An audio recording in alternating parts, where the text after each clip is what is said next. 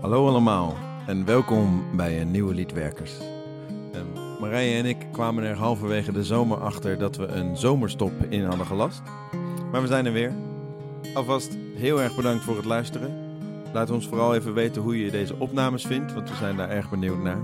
Dit keer hebben we Sido Martens te gast. En met we bedoel ik natuurlijk Marije de Vries en Timo de Jong.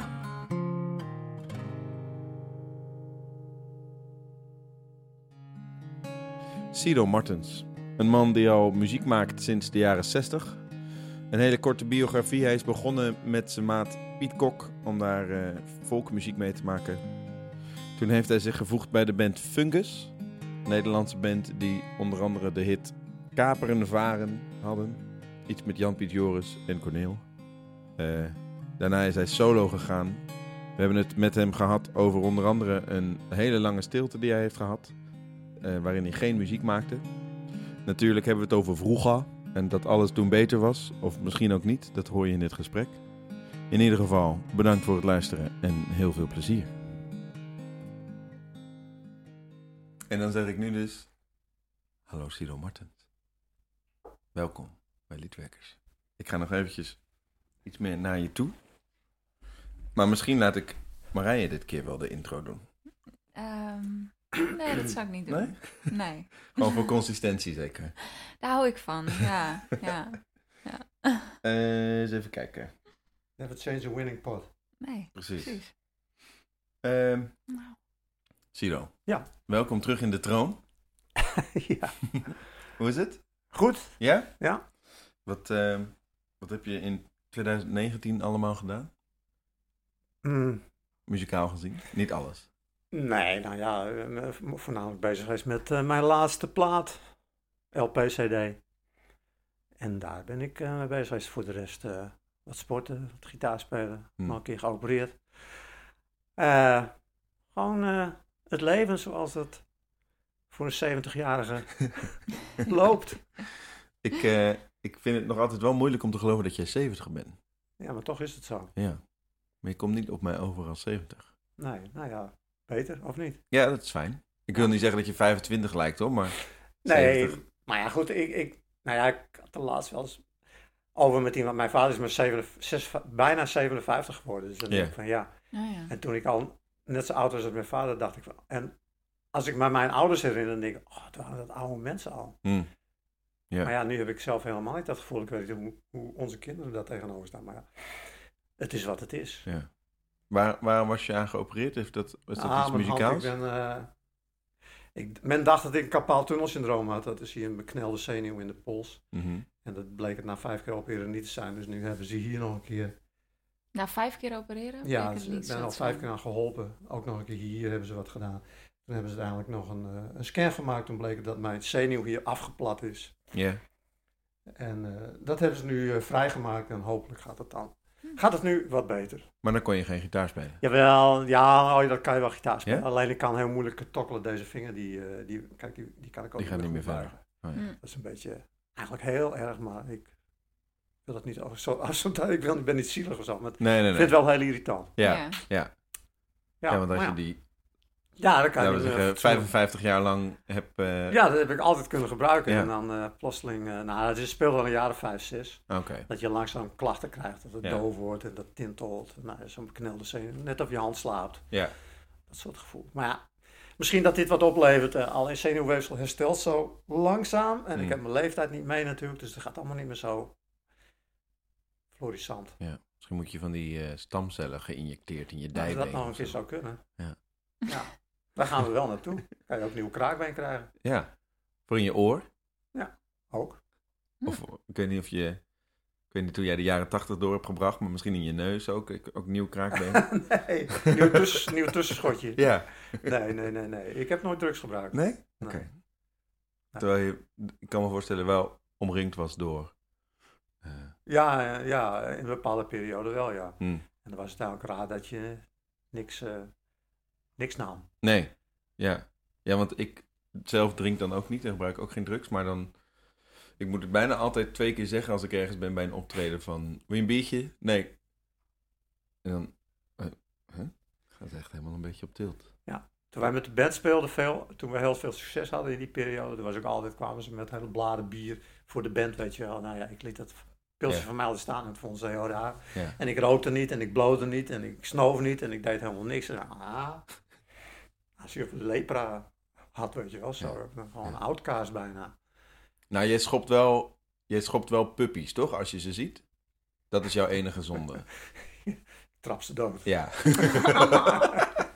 Maar als dat het enige is, hij rookt niet, hè Marije? Dat is toch hartstikke goed van hem dan? Ja, zeker. Nou, kijk, mijn vader was alcoholist, dus toen heb ik tegen mijn moeder gezegd van, ga ik niet drinken hoor. Ja. Hè? Maar ik heb mijn moeder ook een bondjas beloofd, dus dat heb ik ook nooit gedaan.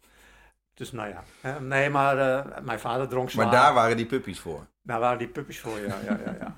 Nee, maar dat is zo. Ik heb er nooit geen behoefte aan gehad. Ik ben toch een beetje controlfreak. Ik ben altijd bang dat ik de controle verlies op een of andere manier. En ik zie om me heen hoeveel ellende dat het voortbrengt. Ja. Veel te veel gedoe en mensen die er dood aan gaan. En veel te veel slachtoffers vallen er. Ja. Maar ook gewoon niet bij het eten een wijntje of zo? Nee. Sowieso geen alcohol. Vroeger heb ik me wel eens bezondigd aan een rumboon. Maar dat ook niet meer. Nee, want mijn moeder had wel eens rumboon. En ik denk van, rumboon. Nou, dat stonk wel naar drank. Daar zit dus dan. Uiteindelijk wordt daar rum in te zitten. Ik weet niet of dat nog steeds zo is, maar dat vond dat beter dan op de tong. Oké. Ja. Maar ik heb, omdat mijn vader zoveel dronk. En in die tijd, ik kom uit een arbeidersmilieu. Dus je had heel veel vrijdags en zaterdags dronken mensen op straat. En kroegen. Ik heb mijn vader wel uit de kroeg gehaald in een bepaalde periode. Dat gaat dan... heel naar is dat. Ja. Ik kan me voorstellen dat het dan ook wel echt twee kanten op kan. Of je gaat zelf ook, of je gaat juist echt helemaal niet. Nee. En ik ben er niet valikant tegen, dus zo knok er niet tegen. Maar mijn vrouw drinkt ook wel een wijntje, ik bedoel, geen probleem. Maar ik vind het, dat extreem, en ik heb daar nare herinneringen aan. Dat, mijn vader, dan denk je, is dat mijn vader, weet je wel. Maar dat wil je niet. Nee, misschien is dat wel het geheim om er zo jong uit te zien op jouw leeftijd. Om gewoon alles onthouder te zijn. Heel onthouder, Ja, nou, misschien wel, weet ik niet. Heb je liedjes over je vader? Ja, in het verleden wel gemaakt. Ja. Toen hij nog leefde ook? Nee. Toen hij nog leefde, ik was 17, 18 toen hij overleed. Oh, oké. En toen was ik net, was ik wel heel erg bezig met muziek al, maar niet echt zelf spelen. Wel een periode daarvoor dat ik kennis van mijn ouders, een kennis van mijn ouders die speelde in een bandje. Mm-hmm. En die heeft wel eens een gitaar voor me meegenomen. En ik heb ook wel een beetje les van hem gehad. Yeah. Maar dat was niet echt zo serieus toen ik echt in de puberteit kwam en hier verderop naar school ging. Toen kreeg ik kennis aan wat uiteindelijk een goede vriend is geworden. En toen waren we altijd bezig met muziek. Altijd. Was dat het met hem dat je in die vorige podcast met The Wape had gesproken over dat je, wat was het toch, dat je EP-hoezen ging aflezen en ik weet niet meer precies hoe het nou was. Ja, dat was een vriend. Was dat met hem? Piet Kok was dat.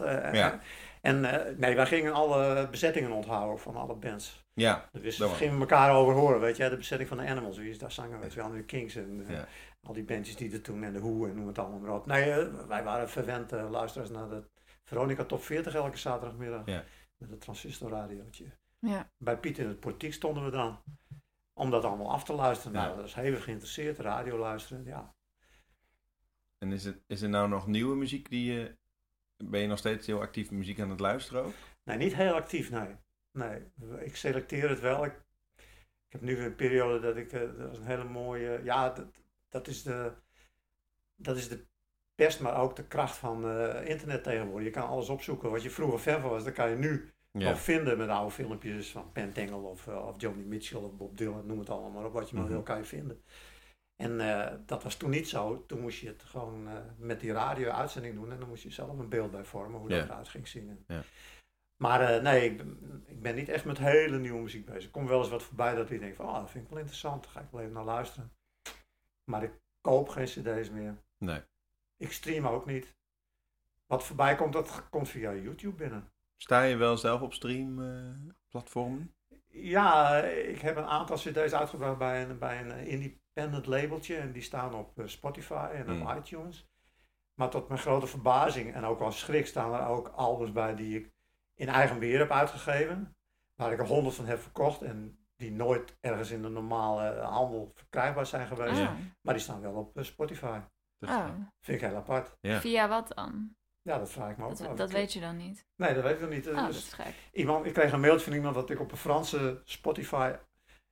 Daar stond Arbeid, dat is een oude cd van mij. En die is mij een oplage van 100 uitgebracht met een lito erbij van een kunstenaar. En toen heb ik een mailtje gestuurd van, hoe komen jullie aan die cd? Ik heb de rechten van die liedjes allemaal. Nou, dan krijg je geen antwoord. Toen zei iemand laatst tegen mij, misschien heeft iemand... Die heeft de cd gekocht op een of andere manier en die heeft gedacht, dat is geüpload of zo. Ja, maar dat kan je niet zomaar doen natuurlijk. Moet ook, dus je hebt er ook nog nooit geld van gezien of zo? Nee, sowieso niet. Nee, dat is wel gek. Ja, van die 20 streams loop je ook niet gelijk binnen, maar... Nee, maar als je er al voor goed krijgt, dat is 0,0000 cent of zo. Ja, maar ik vind het gewoon heel raar dat je rechten zo worden... Ja. Maar je laatste cd, de Melanchool, die staat niet op Spotify? Nou, nee, ik zet er niks op. Nee, precies. Ik heb me wel eens mee bezig gehouden, maar ik denk, wat een gedoe allemaal. En misschien is dat jouw publiek ook niet helemaal. Nou nee, waarschijnlijk niet, maar Willen de Beeld, die speelt basgitaar wel bij mij. Die luistert wel dingen van mij af via Spotify. Dus er zijn een aantal cd's die er opgezet zijn door een platenmaatschappijtje. Ja, en ik neem aan dat hoop ik althans wel eens een keer beluisterd wordt. Ja. Maar ik ga er zelf niks op zetten. Ik heb me er toen een keer in verdiept, maar ik denk, wat een gedoe allemaal. Ja. Ik zit toch in een nichehoek, dus een klein clubje wat mijn muziek leuk vindt. Ja. En daar heb ik verder heel veel vrede mee hoor, dat vind ik allemaal prima. Ja, en vind je het ook gewoon het pakket van want je had het net over dat je met een lito iets doet, dus je geeft wel om vormgeving en verpakking. Ja. Dat heb je natuurlijk helemaal niet bij Spotify, dus dan mis je al heel veel van je boodschap. Nee, maar ik vind het ook, want iedereen zegt, je moet allemaal gaan streamen, want dat is de norm tegenwoordig. Maar als ik dan eens een keer bij King Kong kom, of ik krijg wel eens van Plato een boekje met recensies, ik zie wat er elke week nog aan cd's uitkomt. Ja. Dat is ongelooflijk. Ja, zeker. En dat is misschien ook maar een beperkt groepje wat zich alleen met streaming bezighoudt en denkt van de rest bestaat allemaal niet meer voor mij. Maar als je hier naar de winkel gaat, dan vind je nog voldoende. En ook nieuw allemaal. Ja, King Kong is trouwens dus een platenzaak hier in Leeuwarden, voor de mensen die buiten Leeuwarden luisteren. Ik weet echt niet wanneer ik voor de laatste keer naar een cd-winkel ben geweest. Dat is echt misschien al 3 jaar geleden of zo. Echt waar? Kom je nooit in King Kong? Of, toen was ik in King Kong. Maar dat was ook niet echt om een cd te kopen of zo. Ik moest een foto maken van mezelf met de albumhoes van Fleetwood Mac, omdat ik een optreden ging geven als Fleetwood Mac coverband, zeg maar. Ze hadden een social media foto nodig. Dus ik weet niet. Daarom ben jij Daarom ging ik naar de King Kong, ja. Nee, ik stream alleen maar. En, maar het is wel natuurlijk een nieuwe manier om een nieuw publiek aan te spreken. Voor jou ook, lijkt mij. Want jij hebt natuurlijk je selecte groepje. Maar als je erop staat, en dan kan het ook aangeraden worden. Ja. In mensen hun afspeellijsten worden gezet. En, al die algoritmes. Hè? Ik bedoel, maar dat is wel natuurlijk het voordeel ervan. Als je dat wel zou doen en daar wat meer... Maar ook dat gaat niet echt vanzelf. Nee, dat is ook zo. Maar ik vind het dan weer gedoe.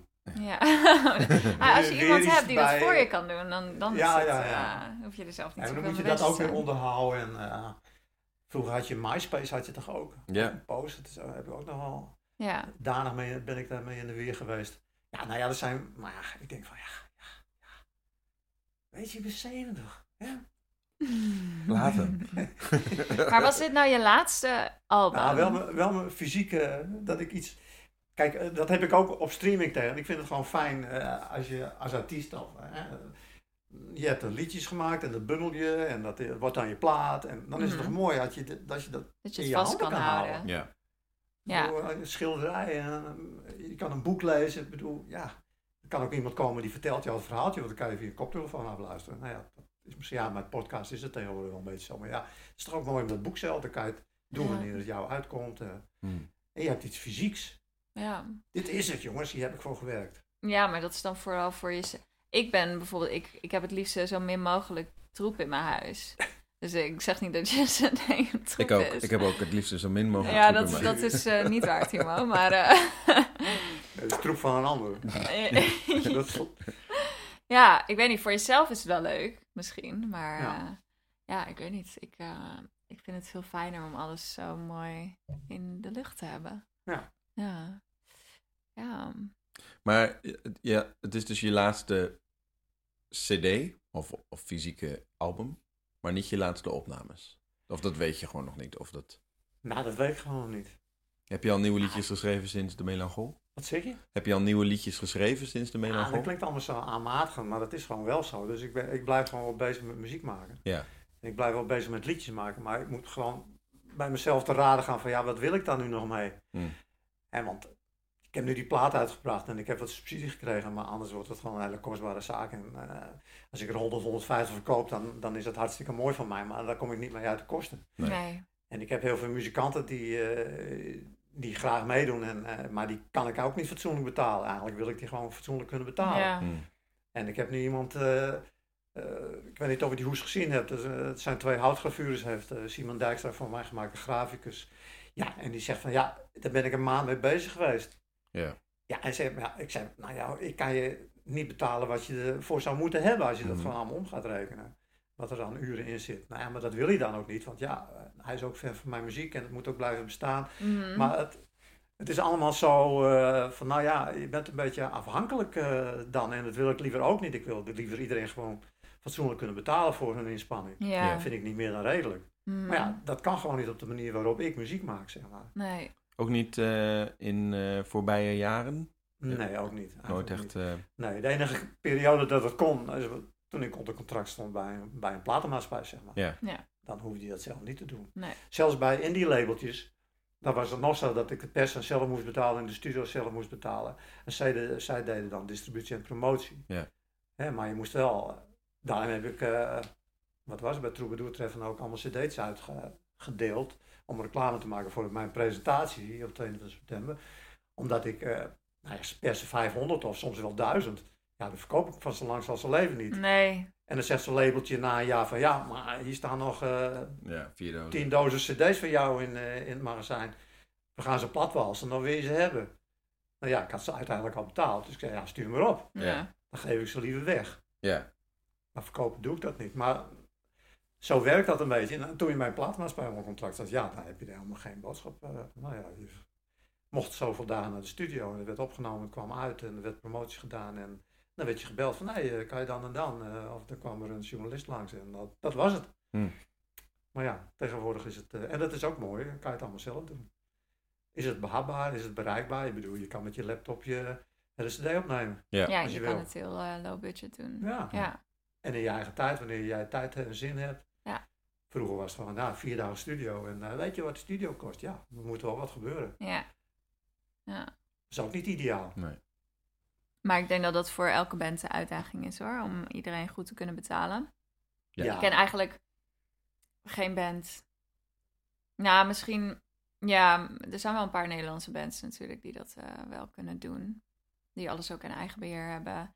Kijk, als jij een heel plan hebt voor bijvoorbeeld een theatertour en je kan gewoon doorberekenen dat daar dan mensen op afkomen die hun tickets betalen en je hebt dan wat budget om mee te werken, dan is dat natuurlijk anders dan dat je af en toe ergens speelt en niet heel, zeker weet wie er gaat komen en dat het allemaal incidenteel is. En, ja, maar het is vaak zo vanzelfsprekend dat artiesten en muzikanten het allemaal, joh, die hoeven er niet van te leven. Joh. Dat kan allemaal wel een beetje oude jongens krentenbrood en dat regelen we wel, dan krijg je een biertje en klaar, weet je wel. En dat is eigenlijk heel slecht. Ja. Ik bedoel, mensen hebben ook een opleiding genoten en die moeten er ook van bestaan. En het is allemaal... Het is gewoon werk. Ja, het is gewoon werk. Mm-hmm. Ja, dat is wel grappig, want ik heb zelf dan ook, ik heb ook wel gastmuzikanten echt gewoon niet heel veel geld kunnen geven om een vioolsolo of zo in te spelen. Maar ze doen het dan wel. Ja. Dus het is ook... geweldige mensen zijn dat ze dat dan toch doen. Ja, maar wat doen voor ze de muziek, anders? alles voor de muziek. Ja, precies. Maar dat is dus een beetje ook... Ik denk dat heel veel mensen dat dan ook zien van... ja, maar het is toch je passie, dus dan... Ja. Dan, het is een grote valkuil. Ja. Zeker voor dat soort sessiemuzikanten kan ik me voorstellen dat het wel... Ik ken er een aantal en die moeten hun geld met andere dingen verdienen. Die spelen 3 dagen bij de toppers en dan verdienen ze het, weet je wel. Op de beste zangers van Nederland, daar spelen ze in het bandje en dan zitten ze een week op Ibiza of zoiets en dan verdienen ze geld. En dan komen ze bij mij en zeggen dit vind ik leuk, weet je wel. Dit is wat anders. Precies. Hier kan ik mijn eigen ding doen. Hier kan ik mijn ei kwijt meer. Ja. Dan dat ik voorgeschoten krijg van hier spelen we dit en dat, weet je wel. Zo. Ja. En die vinden dat leuk en daar maak ik dan op gepaste manier misbruik van dan. Nee, maar die vinden dat dan gewoon leuk, want ik zit er altijd mee te hannissen van, wat moet ik nou? Ja. Ja. Ik zeg het ook altijd wel, ik heb geen budget. Ja. Maar ik ga dan naar de studio en die betaal ik wel gewoon normaal, omdat ik het belangrijk vind om het daar te mixen en te masteren. Ja, precies. Dat kan ik thuis wel doen, maar ik vind aan een paar oren erbij is ook heel belangrijk. Welke studio heb je de Melanchool? Heb ik nu hier in Giekerk gedaan, bij de Hitfabriek. Siep. Met Bob. Bob en Siep. Ja. En dat gaat gewoon heel goed. Ik lever de WAFs aan, de files aan van de bestanden aan. En ze maken dat schoon zoveel mogelijk, weet je wel. En dan daarna gaan we mixen en masteren. En dat vind ik een hele goede oplossing. Maar wat lever je dan aan? Hoe bedoel je? Nou, ik neem het gewoon thuis op. Ja? Op 16 of 24 sporen. En dan stuur ik dat door naar ze. En dan maken ze het schoon, weet je wel. Er staat al veel gereutel en gerommel op. En, tussen de opnamedingen klikjes en tikjes en oude hoer en getik en gepraat. Ja. Dus dan maken ze die bestanden schoon. En meestal zijn de niveautjes wat te laag, want ik neem alweer wat voorzichtig op, vooral met drums of zo, omdat ik het op dat apparaat wat ik heb niet goed kon bekijken. Ik heb nu een ander apparaat waar ik het wel goed kan bekijken. En dan maken ze dat gewoon mix klaar. Is dat een analoog apparaat waarop je... Nee. Wel een digitaal dingetje. Ja. Dus, maar je bent dus niet naar de Hitfabriek gegaan om op te nemen? Nee. Oh. Nee, dan wordt het helemaal kostbaar. Zo. Ja. Nee, ik neem het gewoon thuis op of bij mensen. Ja, de drummer is bij mij thuis geweest. Nee, dit keer is het allemaal bij mij thuis geboeid. Ik ben ook wel naar muzikanten toegegaan. Ja, dat is hartstikke makkelijk, neem het ding mee en klaar. Ja, precies. Ja. Ik heb een paar goede microfoons, heb ik wel in geïnvesteerd. En dat werkt prima hoor. Ja, zeker als je gewoon... Je kunt veel meer de tijd nemen. Ja, je kan het in je eigen tijd en in de tijd van degene die je vraagt. Ja.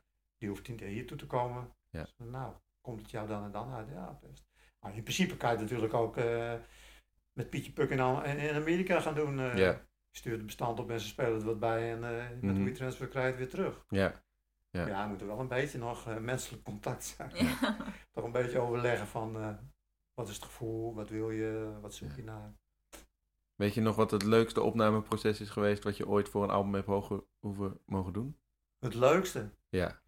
Nou, kijk, het allerleukste is gewoon dat je met elkaar zit en dan op dat moment het allemaal gaat doen. Gewoon zonder liedjes naar een plek toe? Of wel met liedjes? Ja, wel met liedjes, maar gewoon niet zo als een soort uitzendbureautje mensen inhuren, om het een beetje heel zakelijk te zeggen.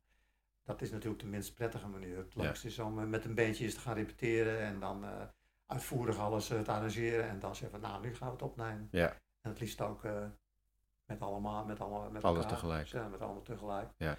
Dan krijg je wel het beste gevoel er ook in. Welk album was dat? Weet je dat nog? Nou, dat is eigenlijk bij mijn solo dingen is dat helemaal niet gebeurd. Dus dat zegt nog Fungus. Dat is eigenlijk alleen met de band, ja. Ja.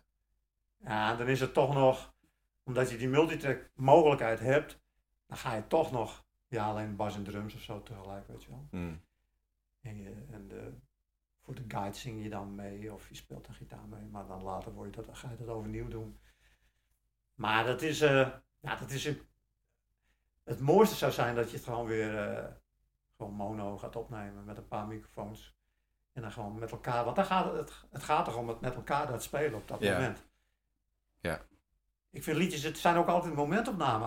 Als ik een liedje van die plaat hoor of zo, dan denk ik van nu had ik het misschien heel anders gedaan. En nu had je toch een ander gevoel erbij gehad. Misschien langzamer, sneller, chorus anders, weet ik veel wat. Ja. Ik vind dat zijn allemaal is een beetje vloeibaar liedjes.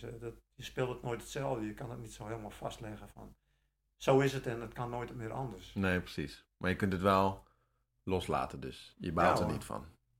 Nee, want live speel ik de liedjes ook weer heel anders dan ik het heb opgenomen. Ook echt met tekstveranderingen? Nee, nauwelijks. Nee, de tekst is toch wel... die ligt meer vast dan de muziek, vind ik. Ja. Voor mij. Ja, Bob Dylan doet dat natuurlijk heel veel. Dat hij gewoon tekst en arrangementen van liedjes helemaal anders speelt tegenwoordig dan hoe je het opneemt. Oh ja. Ja, maar misschien past hij het aan zijn mogelijkheden aan. Hij kan ook niet alles meer zingen, denk ik. Ja. Maar ik weet wel, toevallig leuk dat je dat zegt. Ik had met Piet Kok laatst weer een gesprekje, die kwam ik tegen. Over Bob Dylan, over Another Side. Dat is een van zijn eerste LP's. En er staat een My Back Pages op. En er is een leuke uitvoering ter gelegenheid van zijn zoveeljarig bestaan of zoiets. Met George Harrison nog en Eric Clapton en weet ik veel, hele reute bekende artiesten. En daar speelde ze dat en toen denk ik wil wel eens het origineel weer horen. En dan heb ik dat even opgezocht, wat natuurlijk heel makkelijk kan tegenwoordig. En ik denk van hij speelt, het zijn 3 of 4 coupletten, elk couplet speelt hij andere akkoorden. Oh ja. Hij is gewoon, als spelende is je aan het zoeken van, had ik hier nou een E mineur of was dat toch een G, weet je wel? Ja. En als je dus nu met de kennis van nu weet hoe hij opnam, hij deed maar 2 of 3 takes en dan volgende liedje, weet je wel, vond hij het wel best. Ja. Dus hij wist vaak ook helemaal niet precies meer wat hij aan het spelen was. Ja. Hoe hij dat liedje aan het geconstrueerd had, wat de opbouw was. Ja. Dat vind ik wel grappig en dat had ik, toen heb ik dat nooit gehoord. En nu hoor ik want ik zei tegen Piet, hij speelt het eerste couplet, speelt hij gewoon die akkoorden in een andere volgorde en zo gaandeweg het liedje komt uiteindelijk tot het laatste couplet is dan... toen had hij het. Ja. Dat is toch maf. Ja. Ja, dat zag ik, ja. Ik heb de plaat hier wel liggen volgens mij. We zullen het zo meteen eens even opzetten. Nou, luister er maar eens naar.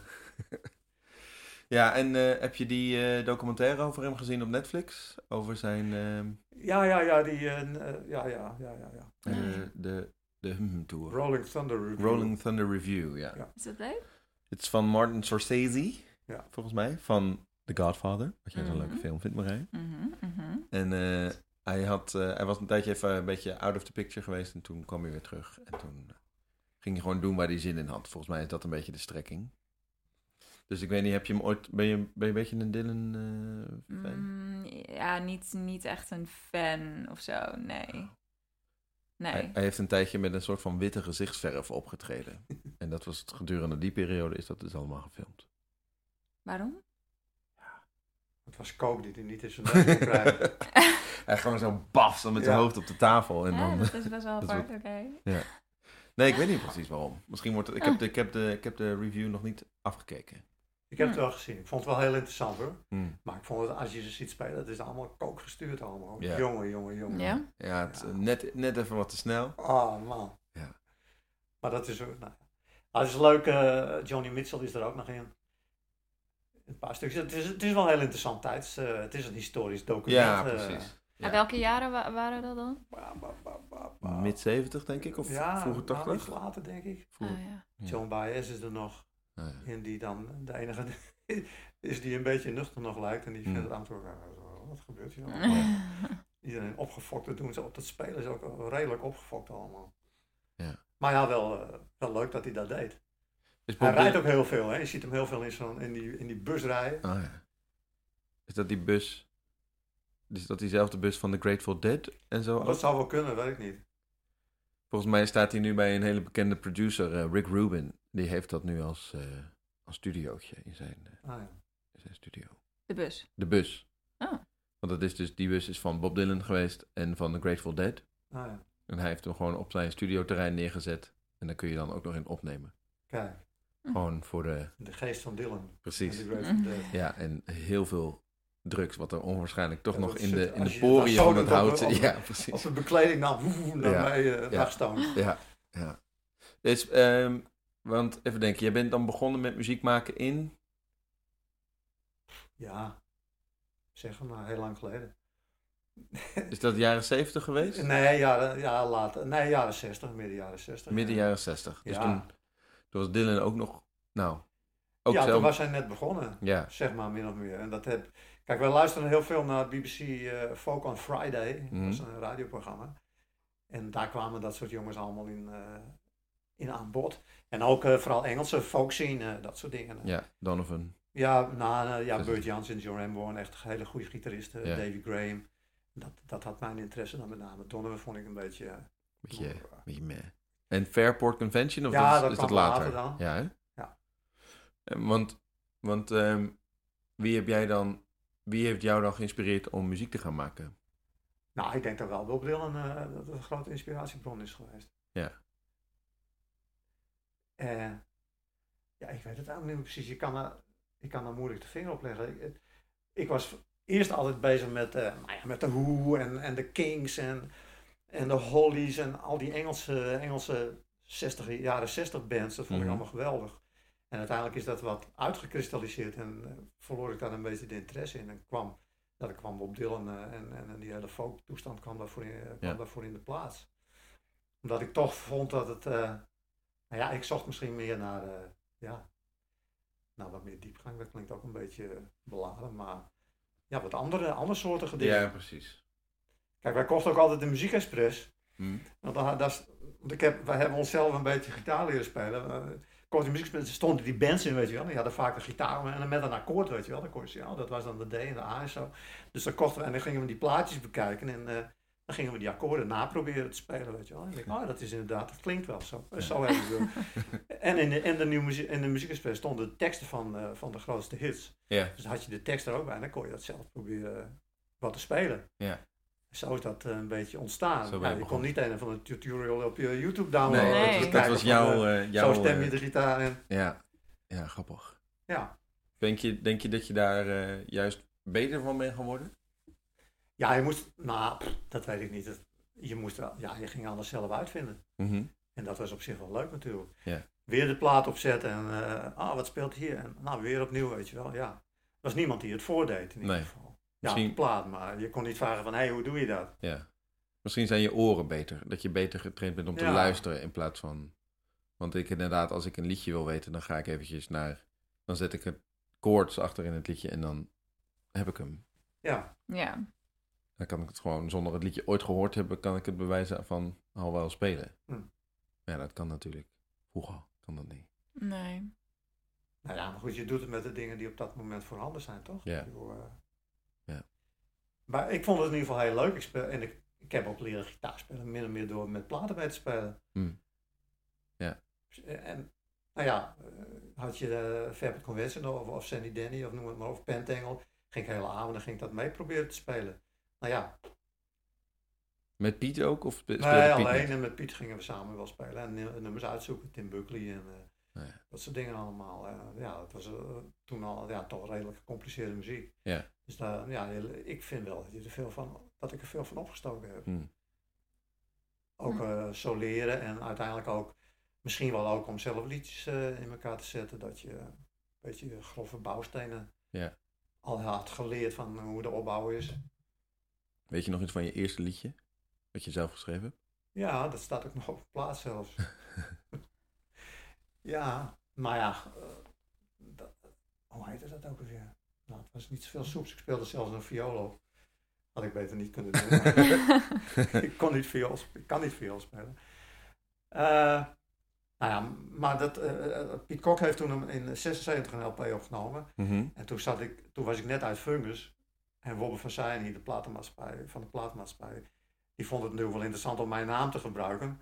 Ja, en toen werd het dus Piet Kok en Sido Martens. Yeah. Maar daar staat het nummer er ook op. En dat hebben we toen in de studio opgenomen. En Piet zei, dat nummer gaan we opnemen. Dat is een leuk nummer. Yeah. Voor mij was het niet goed, maar dat staat dus inderdaad op de plaat. Maar ik kan niet op de titel komen van dat liedje. Het is het ging trouwens al over milieuvervuiling. Ja? Toen al? Ja.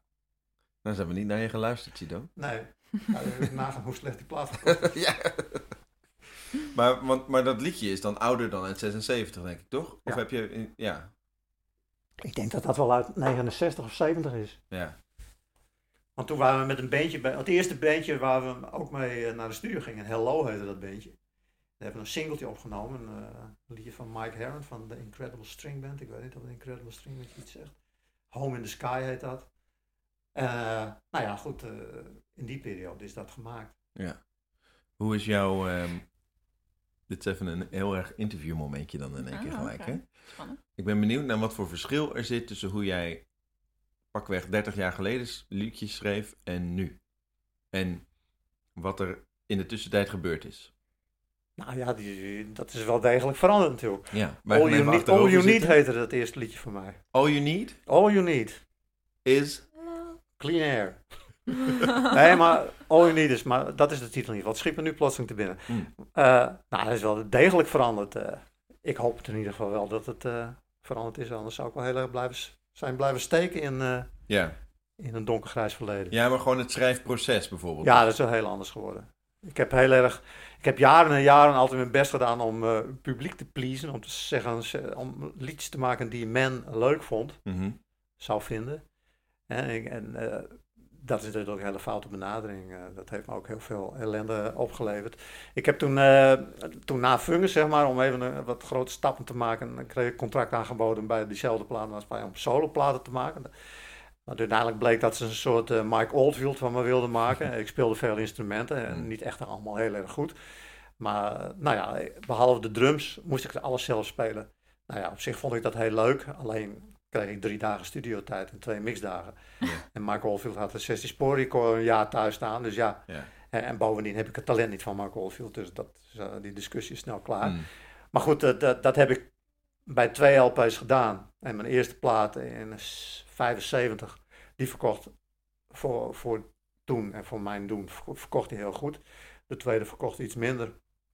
En toen ging de platenmaatschappij zeggen van ja, maar er moet eigenlijk een single op staan. Hè, want dat was een beetje altijd, de single verkoopt het album. Zo, hè, dat was een beetje de redenatie. Dus toen ging ik heel geforceerd proberen om een liedje te maken wat radiogevoelig was. Wat heel veel mensen leuk zouden vinden. Wat heel veel mensen dan zouden gaan kopen. Hè, zodat de LP dan ook daarmee in meegezogen werd. Maar dan ga je dus gewoon aan je eigen identiteit voorbij, tenminste. En dat heb ik heel lang gedaan. In 1980 heb ik dan een plaat gemaakt in het Nederlands. En denk ik, ga in het Nederlands zingen. Want ja, wat moet ik verschuilen achter Engels? Ja, jij zingt nog wel in het Engels, geloof ik. En jij zingt ook in het Engels. Ja. Maar toen kreeg ik het aha-moment dat ik denk van ja, ik kan me toch veel beter uitdrukken in mijn eigen taal, zeg maar. Dus toen ben ik in het Nederlands gaan schrijven. En sinds die tijd. Maar ja, toen hield ook meteen mijn carrière bijna op. Dat was in 1980. Maar die was al op een glijbaan beland, hoor. Maar terwijl in de jaren 80 toch best wel nog heel veel Nederlandstalige muziek... ja, maar dat was meer toontje lager en het goede doel en dat soort... of je had echt kleinkunstliedjes, cabaretliedjes. Maar ja, je had dan Bots en had je nog die maatschappij kritische Nederlandstalige liedjes geschreven. Maar goed, maar dat was ook in de periode dat de punk al dik zijn intrede had gedaan in Nederland. Ja. En dat heel veel jongerencentra gingen sluiten. Dat hele gesubsidieerde circuit, wat je hier in Leeuwarden ook had met Hippo en het Ruitse Kwartier. En er zijn nog wel een aantal andere jongerencentra geweest die allemaal opgedoekt zijn. Omdat die subsidie gewoon ophield. Ja, we kwamen ook in een dikke crisis terecht natuurlijk. Dat zaten we al. Oliecrisis in 74, 75 was er ook al. Wij kregen nog ontheffing om op zondag te rijden met het busje van Fungus. Dat is geweldig, op een lege snelweg. Met benzinebonnen kreeg je dan. Maar toen in de jaren 80, toen ging het gewoon veel minder. En kreeg je geen optredens meer. En uiteindelijk staat het gewoon helemaal stil. Stond mijn leven ook bijna stil. Want ja, ik had alles op die muziek gegooid. Ja, maar toen schreef je nog wel? Nee. Ben je ook gestopt met schrijven? 16 jaar niks gedaan aan muziek. En wat had je toen gedaan? Wat voor werk? Nee, ik was muzikant, hè? Ja, maar... In hart en nieren. Maar hoe kwam je dan rond? Van een uitkering. De kunstenaarsuitkering? Nee. Dat heette toen RWW. Een Rijksgroepsregeling Wet Werkelozen of zoiets. Een soort bijstand? Ja, een soort bijstandsuitkering. Moest ik hier naar het Vliet altijd, naar de gemeentelijke sociale dienst. En moest je dan niet solliciteren? Ja, moest niet solliciteren. Want ik werkte maandagsmiddags in de muziekwinkel hier. Een paar uurtjes, dat moest ik dan opgeven. En er werd dan de helft van ingehouden.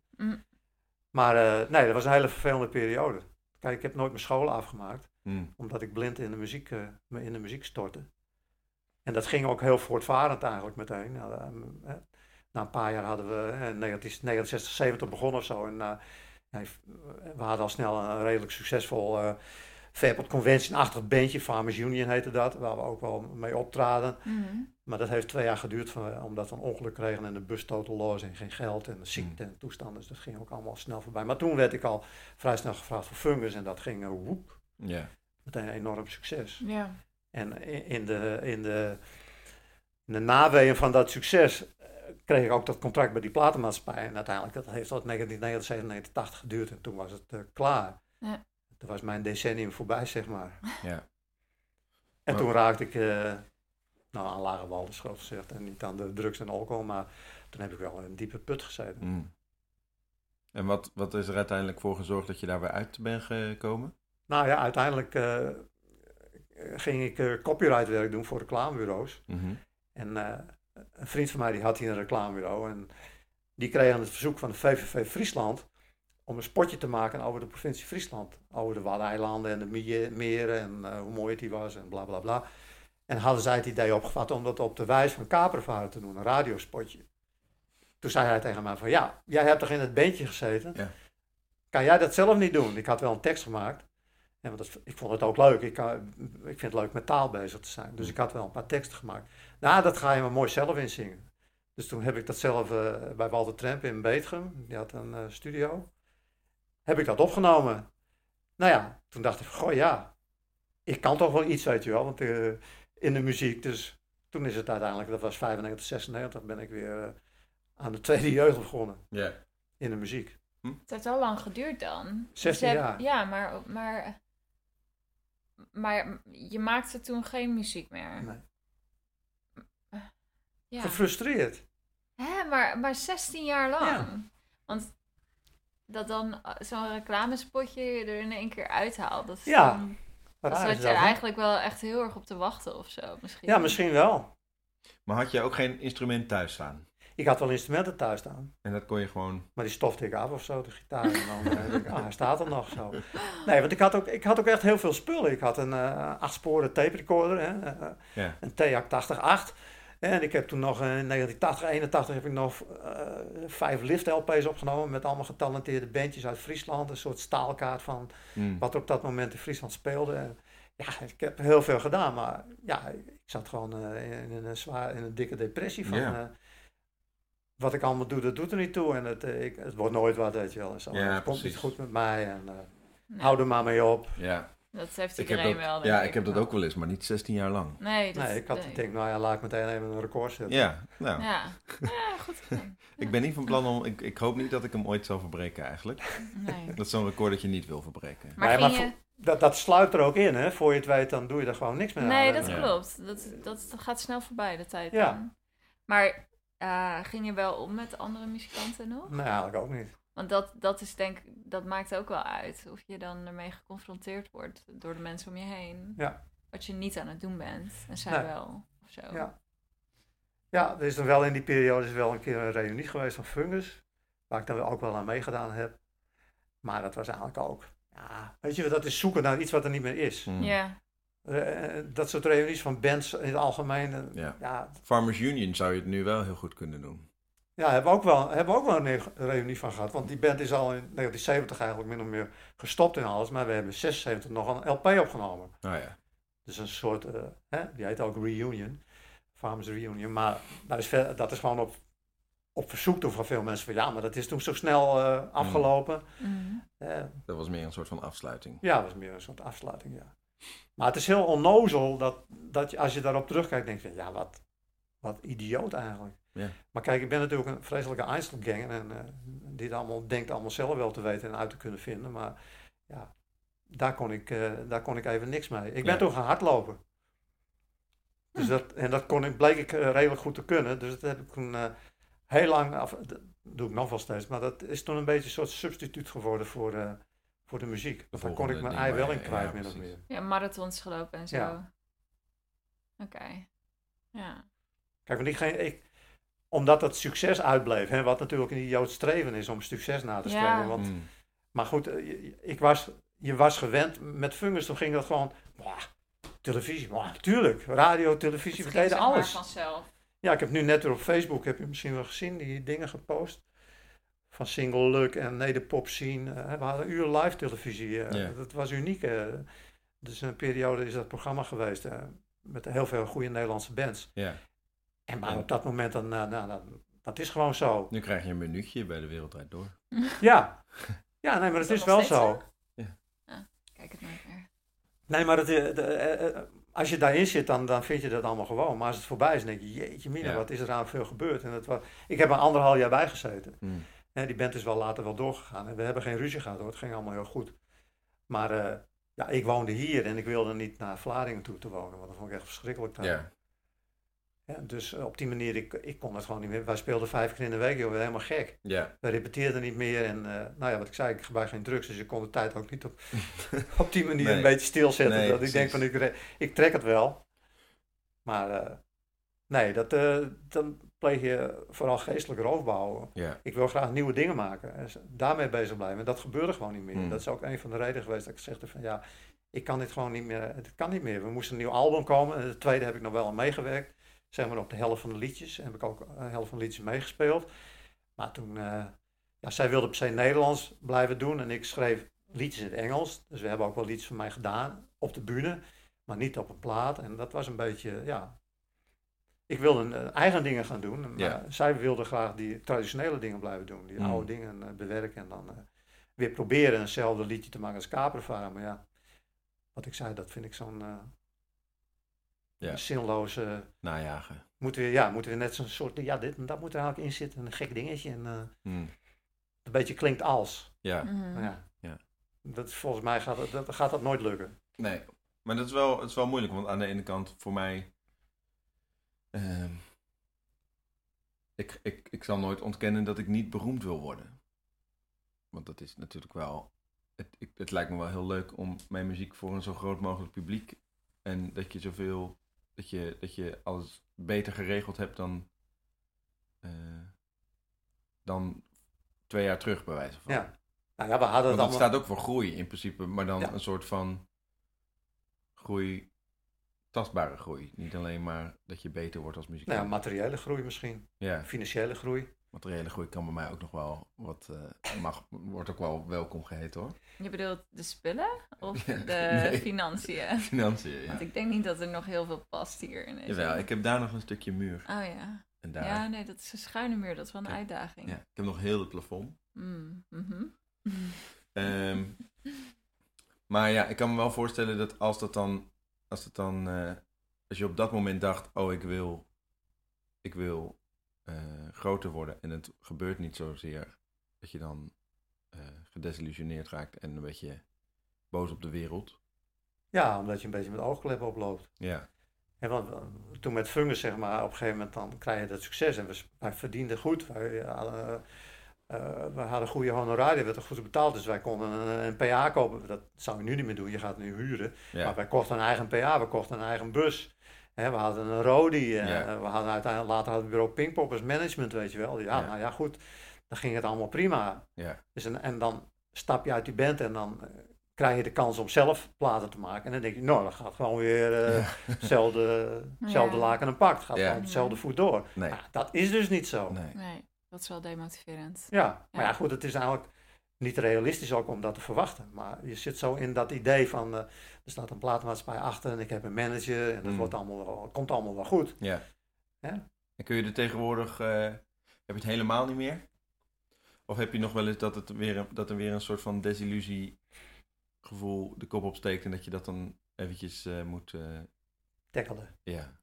Ja, nee, ja, je hoopt natuurlijk altijd als je een nieuwe plaat uitbrengt, dat het op de een of andere manier opgepikt wordt, op wat voor manier dan ook. Ja. Nou ja, nu heb ik het geluk dat ik meestal wel hele goede recensies krijg. Mm-hmm. In horen niet zo heel veel, maar in hebben met name en hier in de kranten. En dat iedereen het wel goed vindt, maar uiteindelijk in de verkoop blijft het dan toch weer tegen te vallen. Mm.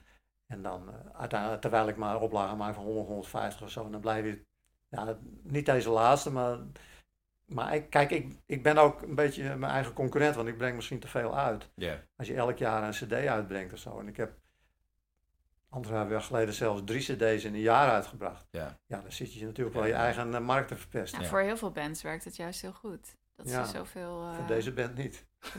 Nee, maar dat is toch... je hebt die King Gizzard en de Wizard Lizard, weet ik veel hoe ze heten. Die doen dat ook en die gaan echt supergoed. Maar die brengen 3 verschillende soorten albums ook helemaal uit, geloof ik. Ja, oké. En het is gewoon een internationaal optredende band. Ja, maar kijk, ik timmer natuurlijk ook niet meer aan de weg op die manier. Ik heb mijn eigen Facebook en mijn eigen website en ik probeer op mijn manier er van alles aan te doen. Maar ik ga niet meer kosten wat kost, ik ga niet meer leuren. En dat gebeurde bij die independent labeltjes dan ook. Ja, dan sturen ze 60 cd's rond en ze sturen dan een keer 80 mp3'tjes naar de internetstationen en weet ik veel wat allemaal. Ja, en dan hebben zij het gedaan. En als het dan niet wordt opgepikt, ja, jammer Sido, het is niet gelukt. Nee. Maar bij een platenmaatschappij had je een plugger, die ging met een koffer vol plaatjes naar de Hilversum toe en die ging die discjockeys in de kantine zeggen van, heb je dit toch gehoord en dit moet je een keer luisteren, dat moet je een keer luisteren. En die hele verzuiling die er toen was, hè, je had VARA had een eigen dag en de KRO en VPRO, dat was op zich helemaal niet zo slecht, want iedereen had zijn eigen smaak. En Felix Meurs draaide heel iets anders dan Vincent van Engelen of welke andere discjockey dan ook. Dus je kreeg als luisteraar ook veel meer variatie voorgeschoteld. En nu is er een netwerkcoördinator of zoiets, of die zegt van nou, deze 20 liedjes draaien we deze week en dan mag je zelf 1 liedje van je eigen keus doen en dat is klaar. Wordt de hele week hetzelfde lijstje gedraaid. Dus de spoeling wordt ook steeds dunner. Ja, maar ik zie aan jouw ogen dat je daar... Nee, ik was er even gewoon over aan het nadenken of het waar is dat er ook meer naar Amerika gekeken wordt dan naar het binnenland inmiddels. Oh, ik denk het wel. Niet meer. Het binnenland hoor maar. Nou, nu wordt er best wel veel aandacht besteed aan Nederlandse artiesten, vind ik. Ja. Ja, en Nederlands is ook weer een soort van... Nederlandstalig mag wel weer, maar ik weet niet of het zeg maar Sido Martens Nederlands is. Nee, ik denk dat in dance en hip-hop en dat Nederland een hele grote rol speelt. Nu, internationaal. Ja, maar niet... ik hoef ook niet een grote rol, maar soms is het gewoon, dan denk je, ja, iedereen doet zijn best natuurlijk, maar soms gaat het wel heel makkelijk bij sommigen. Die worden dan heel snel op het paard getild, of op het schild gehezen, hoe heet dat, over het paard getild. En op het schild gehezen. In welke volgorde dan ook.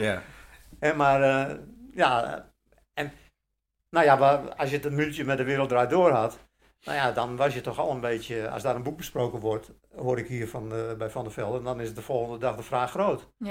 Dus de macht van de media, die macht wordt steeds groter. En het publiek, zeg maar, die wordt steeds minder te kiezen. Je heeft steeds minder te kiezen, omdat het al voorgesorteerd wordt, voorgekoud wordt. Maar ben je dan juist wel blij met jouw... dat jij gewoon in je eigen vaarwater zit en... in mijn eigen bubbel. Ja. Toch? Ja. Ik kan me wel voorstellen dat je er juist een beetje trots op bent dat je niet in diezelfde wereld ook niet probeert te begeven. Nee, maar ik heb toen uiteindelijk besloten, ik ga gewoon dingen doen die in mij zitten en uit me komen, zeg maar. En niet meer proberen een ander te pleasen in die zin van, jij moet het mooi vinden hoor, want ik heb heel mijn best gedaan. Nou, ik snap er niks van dat jij het niet mooi vindt. Dan word ik heel verdrietig van. Het is natuurlijk gewoon kolder, hou jezelf voor de gek. Maar dat is, die naïeve gedachte heb ik wel heel lang gehad. Het is ook heel moeilijk om daar vanaf te komen. Want verstandelijk weet je wel dat je het niet wil. En neem je het je ook voor om het niet te willen. Maar om het dan ook echt in de praktijk niet te voelen. Dat is een soort van training van jarenlang, denk ik. Ja. Want het zijn toch je kindjes een beetje, hè? Je liedjes en zo. Dat is toch... als iemand daar raad tegen gaat doen, dan...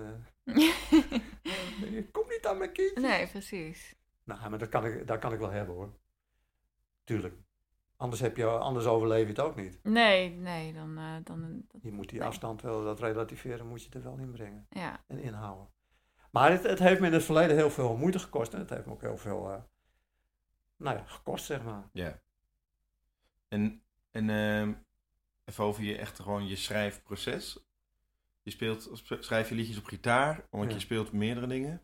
Nee, ik speel altijd op een gitaar. Ja. Ga je dan gewoon zitten en dan... Ja. Of pielen. Pielen? Ja. En dan komt er wel wat. Ja. En dat is heel vervelend af en toe. Want als er niks komt? Nee, soms denk ik dat er niks meer komt, maar er komt altijd wel weer wat. Maar ik vind het ook heel vervelend als er dan wel weer wat komt, dan wil ik het ook dan wil ik er ook iets mee doen. Oh, ja. En dan denk ik van ja, als ik er weer iets mee ga doen, wat levert me dat dan op? En dan heeft het zelfs zoveel. Dus, maar aan de andere kant denk ik, ja, ik vind het heel moeilijk. Daarom heb ik ook die beslissing genomen, min of meer. Ik zit er een beetje mee te worstelen. Maar je eet zijn meer mensen die worstelen. Chocola. Ja. Maar het is gewoon heel lastig, want je wil wel graag dingen maken. Dat vind ik gewoon mooi. Ja. Maar ja, dan heb je er weer wat bij, weet je wel. En hoe hoog moet die berg nog weer worden? Ja. Dat is natuurlijk wel moeilijk, want je wil wel wat uitbrengen, maar je wil het ook verkopen. Ja, ik wil het ook wel verkopen, maar ook voor mijn eigen... Kijk, voor mij is het gevoel, dan heb je een cyclus van een aantal liedjes, zal het nou 10 of 20 of 5 zijn, en dan neem je ze op, en dan is het ook klaar, weet je wel. Dat moment is het klaar, dan heb ik het volbracht. Ja. En dan ga ik ze uiteindelijk dan wel live spelen, en sommige... Nou ja, ik heb zoveel cd's gemaakt en zoveel liedjes opgenomen, waarvan die speel ik nooit weer. Nee. Maar ja, ze staan wel ergens opgeslagen, geregistreerd. Dus ik kan het terug horen als ik nou denk van, hoe was dat ook weer? Dan kan ik het opzetten. En anders is het zo vluchtig, dan zit het wel in mijn hoofd. Of ik zet het op een cassettebandje, zo dat deed ik vroeger dan. Maar dan is het weg voor mij. En dat heb ik ook met de streaming of zo. Dan denk ik van, ja, je hoort het is weg. Ja. Dat is mijn gevoel erbij. Dus ik denk van, ik wil het dan wel opnemen, dan wil ik het ook uitwerken en een leuk stemmetje erbij, een gitaartje erbij. Dat vind ik mooi werk. Vind ik leuk werk om het wat te arrangeren. Dat komt ook altijd wel iets van, denk van, oh ja, dan doe je dingen waarvan je niet had gedacht dat je ze zou kunnen doen, weet je, zo. En dan ontstaan er dingen die je helemaal niet had verwacht. Je hebt een melodietje of zo, je hebt een tekst en dat kan helemaal weer omdraaien, dat dat heel iets anders wordt. En dat vind ik het magische ervan. Doe je dat alleen? Ja. In je eentje? Ja. Nooit, zeg maar sinds bands, nooit met andere mensen geschreven? Nee. Of, Ik kan me ook, ja, misschien doen jullie dat wel, dat weet ik niet, maar ik kan me ook niet zo goed voorstellen. Je had het net over de Nashville-stemming bij Ilse de Lange of zoiets. Nee, dat is gewoon een bekende... Oh ja, nou ja, goed, maar dan denk ik, Ilse de Lange, die zat dan ook in Nashville en die ging dan schrijven met iemand anders, weet je wel. Ik kan me daar niet zoveel bij voorstellen. En dan is het dan...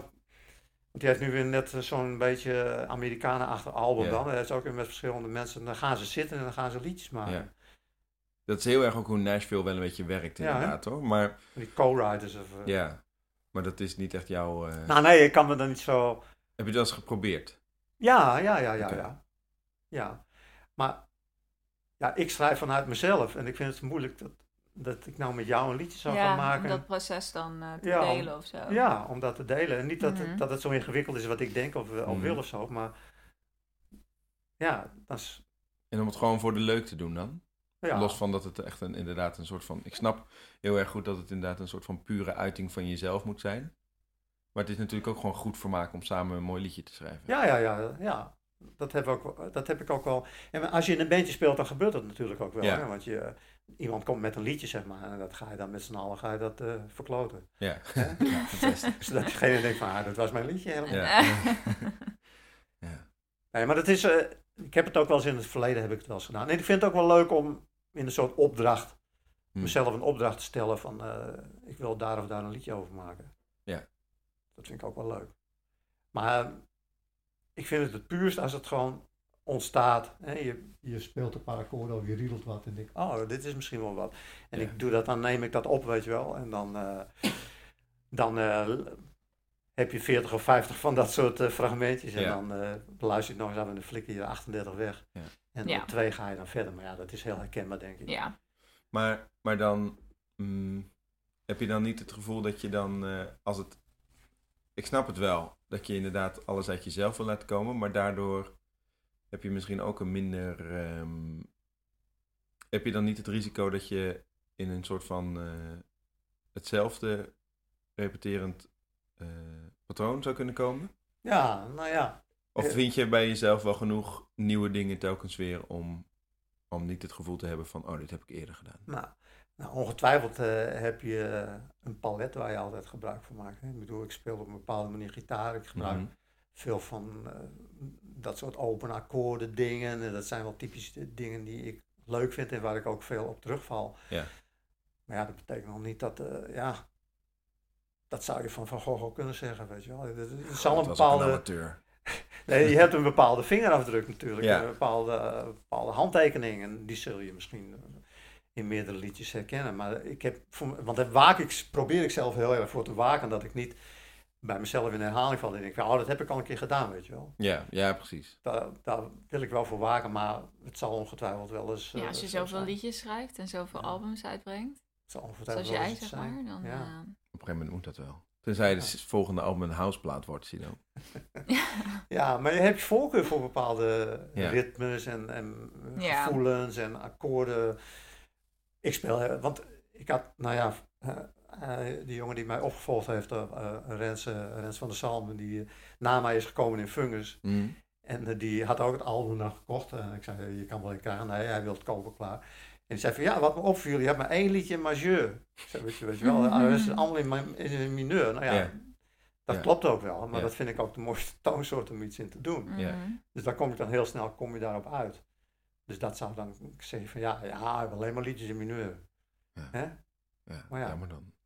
Ja, jammer dan. Ik vind majeur, dat vind ik zo... dan wordt het vaak van die hoempapa, kijk maar eens vrolijk doen. En dat ben ik niet. Nee, je moet er wel in kunnen herkennen. Hmm. Niet dusdanig jezelf forceren dat je denkt van, heb ik dat gemaakt? Ja. Dat is wel een interessant punt. Want inderdaad, je koopt een album van Sido Martens. Dus in principe zou alles wat Sido Martens dan gemaakt heeft, dat is wat je dat ben ik. Moet willen horen. Je moet er niet nog je eigen wensen overheen gaan gooien natuurlijk. Nee. Maar ja, het gebeurt wel. Tenminste bij mijzelf. Ik heb wel dat als ik dan een album van een bepaalde artiest heel tof vond en hij doet iets volgens wat heel anders is. Bijvoorbeeld Bon Iver, dat ken jij dan denk ik wel. Mm-hmm. Ik vind zijn nieuwe muziek niet zoveel aan. Nee, ik ook niet. Minder. Ja, terwijl heel veel mensen er helemaal mee weglopen. Ja, maar ik waardeer het wel. Of zo, weet je wel? Ja. Ik vraag me af of ik het ook dan leuk had gevonden als hij wel weer zo'n album had gemaakt. Dat het precies een voortzetting was van zijn... dan had ik het misschien ook... Dan had ik iets minder waardering daarvoor kunnen hebben. Of zo. Ja, dus ik vind het wel tof. En misschien, weet je wel, door wat hij nu aan het doen is, komt hij uiteindelijk wel weer uit bij iets wat ik wel tof vind en wat echt nieuw is. Ja. Nou ja, het is een valkuil natuurlijk, hè? Het hangt vanaf waarom je het doet. Wil je jezelf vernieuwen? Wil je tegemoetkomen aan de platenmaatschappij? Wil je een ander publiek aanboren? Of ben je gewoon zo creatief dat je denkt, je kan met mij zoveel kanten op. Ja. De ene keer vliegt het die kant op en dan ga ik helemaal rechtsaf en dan wordt het weer heel iets anders. Ja. Op zich is dat wel knap als je zoveel facetten in je hebt. Zeker. Creatieve facetten. Dat is wel mooi. Als ik jou zou vragen wat jouw grootste vernieuwing is, zeg maar, gedurende je hele loopbaan, wat zou dan het eerste zijn wat in je opkomt? Nou, dat ik nu een rijbewijs heb. Dat had ik toen niet. Sinds wanneer heb je een rijbewijs? Nou, ook al heel lang hoor, maar toen ik echt heel veel speelde, in de fungustijd had ik geen rijbewijs. Ik ging overal met de trein naartoe. Ja. En dan werd ik overal opgepikt in Breda of Utrecht of zo. En dan ging ik weer verder. Ja. Nee, ik wilde geen rijbewijs hebben, omdat ik dat toen al slecht vond voor het milieu. Ja. En ik vertrouwde mezelf niet, want ik zit heel vaak te dromen dan. En ik denk van, we moeten mij niet in een auto zetten. Mm-hmm. Ja, niet achter het stuur in ieder geval. De melanchool. Slaat de melanchool op jezelf? Ja, ik denk het wel. Wel melancholisch ingesteld. Ja, vandaar die mineur. Ja, dan kan je niet in majeurliedjes maken.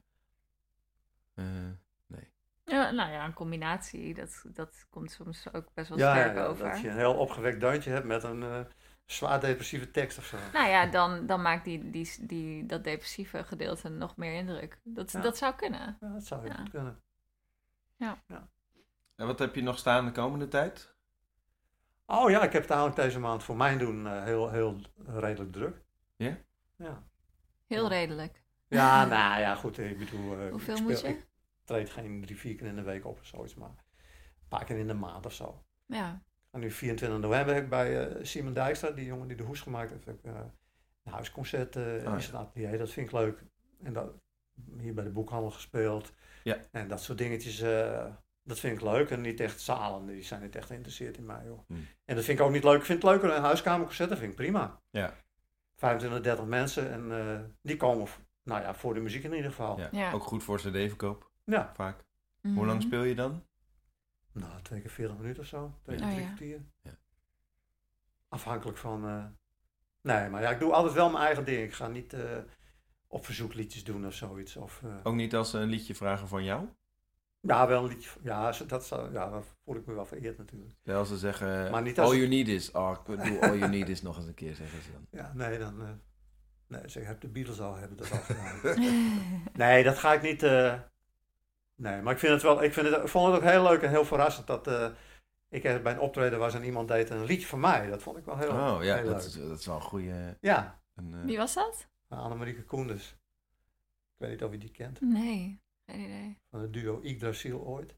Ja, zeker wel. Met Grun. Die moeten wij misschien nog een keer uitnodigen voor een opname. Voor een liedwerk. Ik heb haar meerdere keren...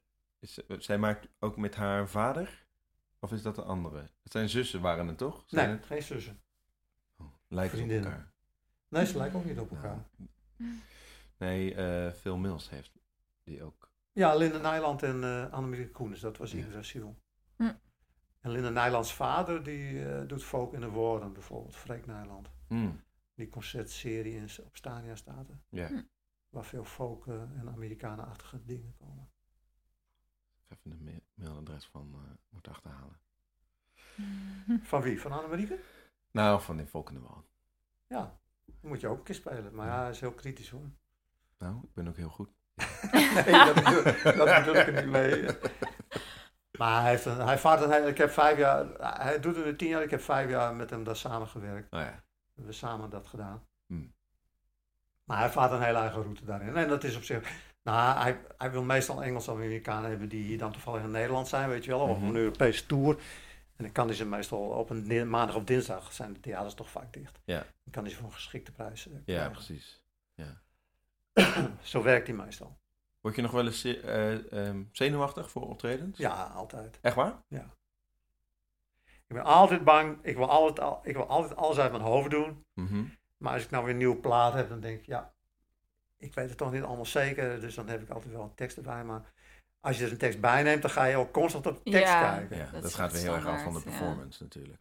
Ja, maar dat is ook, en ik wil het gewoon uit mijn hoofd kunnen. Ja. Maar ja, dat lukt niet altijd. Zeker als het redelijk vers is, dan weet ik het gewoon niet. Dan kan je beter in het Engels zingen, dan kan je dan wat... Maar ben je daar gewoon sowieso nooit zo goed in geweest om je eigen tekst te onthouden? Jawel. Gewoon als het nieuw is dan... Maar ik moet het allemaal ook herhalen. Dus als ik een optreden heb of zo, dan ga ik dagen van tevoren al setjes vaststellen. En dan ga ik het ook spelen. En niet vergeten waar de capo komt te staan dan. Dat hier de E naar de D moet of zoiets. Nee, ik neem het altijd heel serieus. Ja. Dus, maar dat je dan inderdaad nog naar, laten we zeggen, mag ik 50 jaar lang muziek maken? Ja, zoiets. Toch? Dat je dan nog steeds zenuwachtig wordt. Dat is wel grappig. Ja, je bent toch altijd wel een bepaalde mate van spanning. Ja. Nou, ik vind, toen met Fungus hadden, op een gegeven moment heb je zo'n routine en dan speel je zoveel, eigenlijk te veel. Dan kan je het allemaal met de ogen dicht doen en dat vind ik waardeloos. Ja, dan ben je echt een fabriek. Ja. En dan ga je ook voor jezelf clearen op toneel. Hè? Wij speelden heel veel van die instrumentals, van die jigs en reels. Ja. Een mandoline en accordeons en dan ga je dus elkaar jennen, ga je steeds sneller, weet je wel. Zo. Ja. En dan wordt het een soort wedstrijd op het toneel en het publiek heeft er helemaal geen boodschap aan. Nee. Maar dan speel je gewoon te veel. Ja, dat kan ik me wel heel goed voorstellen. Hè? En ik bleef dan altijd in Vlaardingen dan. En uiteindelijk hadden we hadden een oefenruimte en dan hadden ze een hokje afgetimmerd, zeg maar, met een bed voor mij. Dus daar sliep ik dan. Ja. Want ik sliep eerst dan bij de zanger en dan bij de Rodi, noem het allemaal maar op. Maar dan moesten we repeteren, joh. En dan zitten we allemaal bij elkaar en hier is veel te moe van de avond ervoor en je moet allemaal om 4 uur weg. Ja, dat is gewoon waardeloos. Ja. Succes is leuk, maar je bent gewoon niet meer creatief. Dus dan moet je bij de soundcheck, zullen we dat nieuwe nummer nog een keer even doorspelen, weet je wel. Of we hebben een arrangement gemaakt, zullen we dat, en dan gaat het op die manier. En dan wordt het een beetje uit elkaar getrokken, want iedereen heeft helemaal geen zin meer in, weet je wel. Zo. Ja. En dan zit de klatter al in. Maar hoe zou je dan, stel je ontmoet een jonge songwriter met sterren in zijn ogen en die zegt gewoon, het lijkt me heel tof om beroemd te worden. Want jij hebt dat dus jij hebt dat meegemaakt en je weet dat je dan op een gegeven moment gewoon een beetje geleefd gaat worden. Hoe zou je dan, Wat zou je dan tegen zo iemand zeggen? Nou, daar vooral voor op te passen. Ja. En het vooral leuk te vinden en je eigen weg te blijven gaan. Want is het onlosmakelijk verbonden, denk je, met elkaar? Dat je... Nou ja, het hangt ook van jou af. Hoe zit je in elkaar? Ben je gevoelig voor? Lijkt me heel moeilijk. Maar als ik nu terugkijk, denk ik van, nou ja, ik heb er wel van genoten hoor. Maar ik was blij dat het maar 1,5 hooguit 2 jaar heeft geduurd. Ik kan me niet voorstellen dat je dat, als bluff of weet ik veel, dat je dat 10 jaar of de dijk of zo, dan moet je echt een hele goede band onderling hebben. Ja. En ook op goede momenten gewoon zeggen van, sloes ermee. Ja. We gaan nu even een paar maanden niks doen. Ja. Om jezelf fris te houden. Want ja, precies. Als je in die rollercoaster blijft doorgaan, ja. Dat hou je niet vol zonder middelen. Maar zij kunnen zichzelf dat natuurlijk ook veroorloven op een gegeven moment. Ja, op een gegeven moment dan ben je zo groot. Ja. Dan weet je gewoon van, nou ja, we hebben een basis. Mm-hmm. Daar kunnen we altijd op terugvallen. Ja. Je hebt kinderen, toch? Ja. Maken die muziek? Ja, die maken wel muziek, maar... maar ze maken wel muziek, ja. Maar ook op een podium? Of nee, helemaal niet. Vind je het jammer? Nee hoor. Dat is hun keus. Ze willen ook geen kinderen, dus ja. Ik word nooit opa. Oh, dat is jammer. Ja. Nee, je kunt er gewoon een kind voor Sinterklaas geven of zo. Gewoon een... ja. Zo, hier. Gewoon ergens bij een dagverblijf iemand weghalen, sticker omheen en voor de deur zetten. Precies, ja. Dit is Robert, zeg je dan. Nee, maar ze spelen, die dochter van ons heeft heel lang dwarsfluitles gehad. En die kon ook wel goed spelen. Die heeft toen een keer bij een van de, hoe noemen ze dat, festival of toestand, werd ze tweede of zo, hier in de Prinsentuin. Toen zei ze van, nou, nu is het goed. Ik heb een prijs, klaar. Nooit meer die fluit aangeraakt. Ja? Is ook nooit met jou meegespeeld op een album? Nee joh, nee. Dat vind je de Kelly Family? Nou, nee, dat zou ik misschien ook niet willen, maar zij willen dat helemaal niet. Ze vinden het helemaal niks wat ik doe. Nee? Nee. Ha! Vreselijk. Grappig. Ik vind het echt gênant. Ja? Ja. Ja, echt. Nou ja, ik kan het wel voorstellen hoor. We hebben onze zoon wel eens meegehad toen hij nog klein was naar optredens. En ik vind het zelf ook niet leuk als de familie in de zaal zit of zo. Dat vond ik vroeger echt vreselijk. Ik hou er ook niet zo gek veel van. Het is niet superleuk, nee. Nee.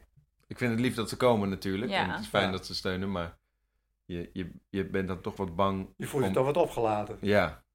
Ik bedoel, ik ga ook niet naar mijn broertje werk en daar de hele dag in de kantine zitten en kijken hoe die als het ding aan het doen is.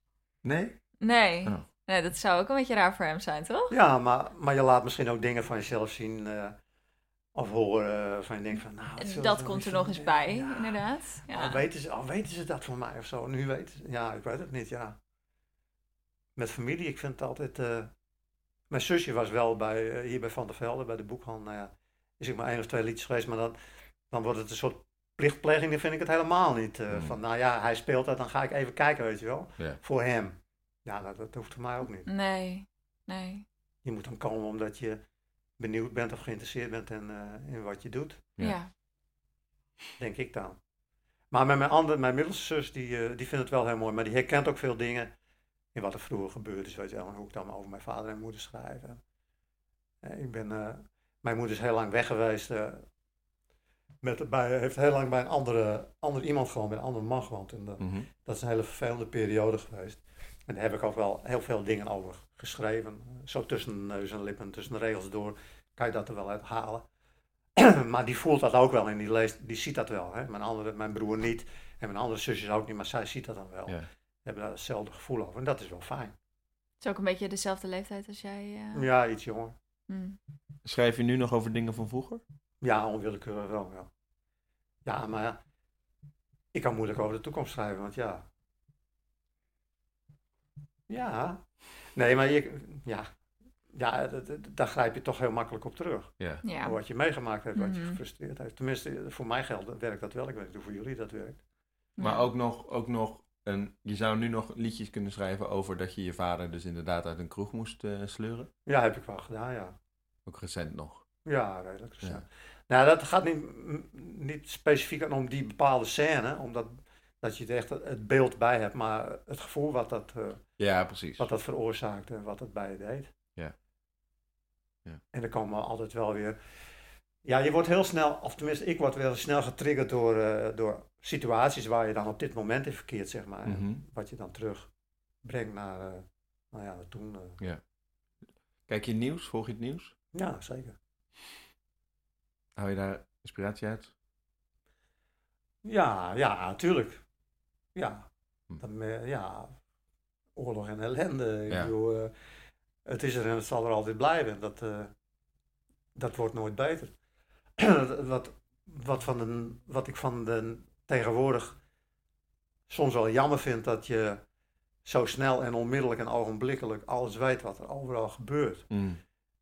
En vroeger, het is soms wel een heel fijn gevoel om dat niet allemaal te weten. Ja. Maar je ontkomt er bijna niet aan. En voor jullie is dat misschien heel normaal, omdat je misschien niet beter weet nu, maar misschien ook helemaal niet. Kijk niet naar het nieuws. Nee, ik ook niet. Volg helemaal niks. Ik zit niet echt superveel op Facebook. Ik heb echt een bubbel om me heen. Het is misschien een beetje kop in het zand eigenlijk. Nee, want ik vind het is soms ook wel. Ja. Misschien, het is ook wel prettig, want ik had het, laatst ook bij Van der Velde ook met iemand over die ik dan heel lang niet gezien heb. Wij woonden vroeger ik ben geboren in de Indische buurt bij het Cambuurstadion hier, vlakbij eigenlijk. En dan klommen we wel eens stiekem op het dak. En dan keek je om je heen en denk je, dat was je wereld. Ja. Onze straat en 3 straten verder of zo, dan kon je de centrale zo zien liggen met die grote pijpen. En dat was het dan. En dat was eigenlijk ook wel een heel prettig gevoel. Ja. Je wist helemaal niet wat er overal in de wereld voor ellende zich afspeelde. En nu kan je er bijna niet omheen. Ja, en nu weet je het wel, maar kun je er niet zozeer iets aan doen. Je kan er ook niet zoveel mee. Nee, je kan het alleen maar aanhoren. Ja, en je zorgen maken. Ja. Maar kijk, als je kinderen hebt, dan wordt het ook weer anders. Ja. We hebben een dochter van 34 en een zoon van 41, dus dan heb je ook, je wil ook graag dat die een goed leven hebben, zeg maar. Niet in materiële zin, maar dat ze zich een beetje gelukkig voelen. Ja. En zich een beetje kunnen handhaven, want het is wel het valt niet mee tegenwoordig. Het is voor mij zelfs best wel een goede reden om geen kinderen te hoeven. Omdat ik gewoon... Ik heb nu nog niet het gevoel dat de wereld over 20 jaar of 30 jaar echt zo'n hele geweldige plek zal zijn. Nee, het gaat alleen maar erger worden, denk ik. Ja. Lekker dystopiaans podcast wordt dit. Ja. Maar ik denk dat de meeste mensen... Je kan ook zeggen van, de meeste mensen denken daar niet zo over. En die zetten misschien wel weer mensen op de wereld die ook zo denken. En dan is het zichzelf fulfilling prophecy of zo, bijna. Ja. En als je dan geen kinderen neemt, dan bied je daar geen tegenwicht aan. Ja. Maar Je wil zelf ook opa worden, Sido. Ja, dat gaat ook niet werken. Nee. Weet je al welk liedje we gaan horen zometeen? Nee, eigenlijk niet. Nee. Ik vond die single met de strand... Met? Met de clip. Oh ja, dat kan ik doen. Dat kan is ik. Dat wel leuke? Eindeloos. Ja. Marije, heb jij nog vragen voor Sido? Brandende vragen voor Sido? Jeukende vragen voor Sido? Denk er maar even over na. Neem ik nog een stukje chocola. Wil je ook? Zometeen. Okay. Nee, ik zou het echt... Want ik hoor veel van mensen dat ze het allemaal veel te lang vinden duren namelijk. Oh ja, ongetwijfeld. En wij zijn nu bijna 1,5 uur aan het praten. Is dat heel lang? Ja, hè?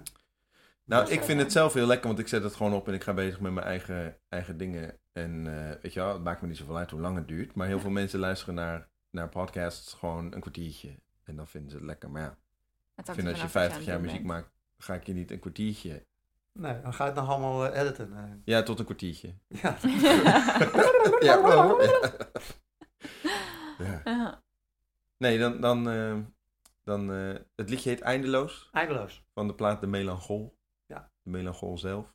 Sido Martens in de troon. Ja. Dankjewel dat je er was. Graag gedaan. En jullie bedankt voor het luisteren. Marije, dankjewel dat jij er was. Ja. Vond je het leuk? Graag gedaan, ja, zeker. Ik heb, zoals ik al zei, mijn aandeel was iets minder groot vandaag, omdat ik een beetje slecht heb geslapen. Maar ik vond het toch heel leuk om je weer te spreken, Sido. Ja. Dankjewel. Insgelijks. Weet je nog hoe mooi we waren toen?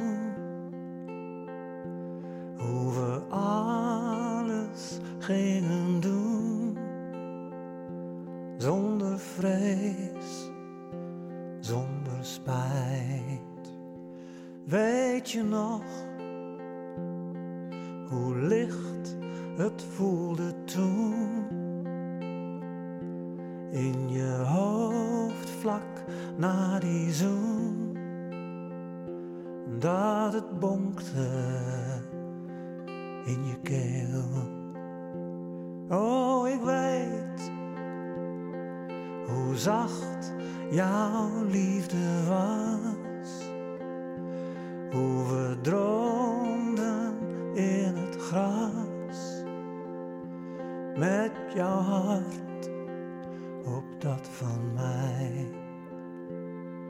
Hoe eindeloos de wind wolken voor ons zocht en wij alleen maar zweefden.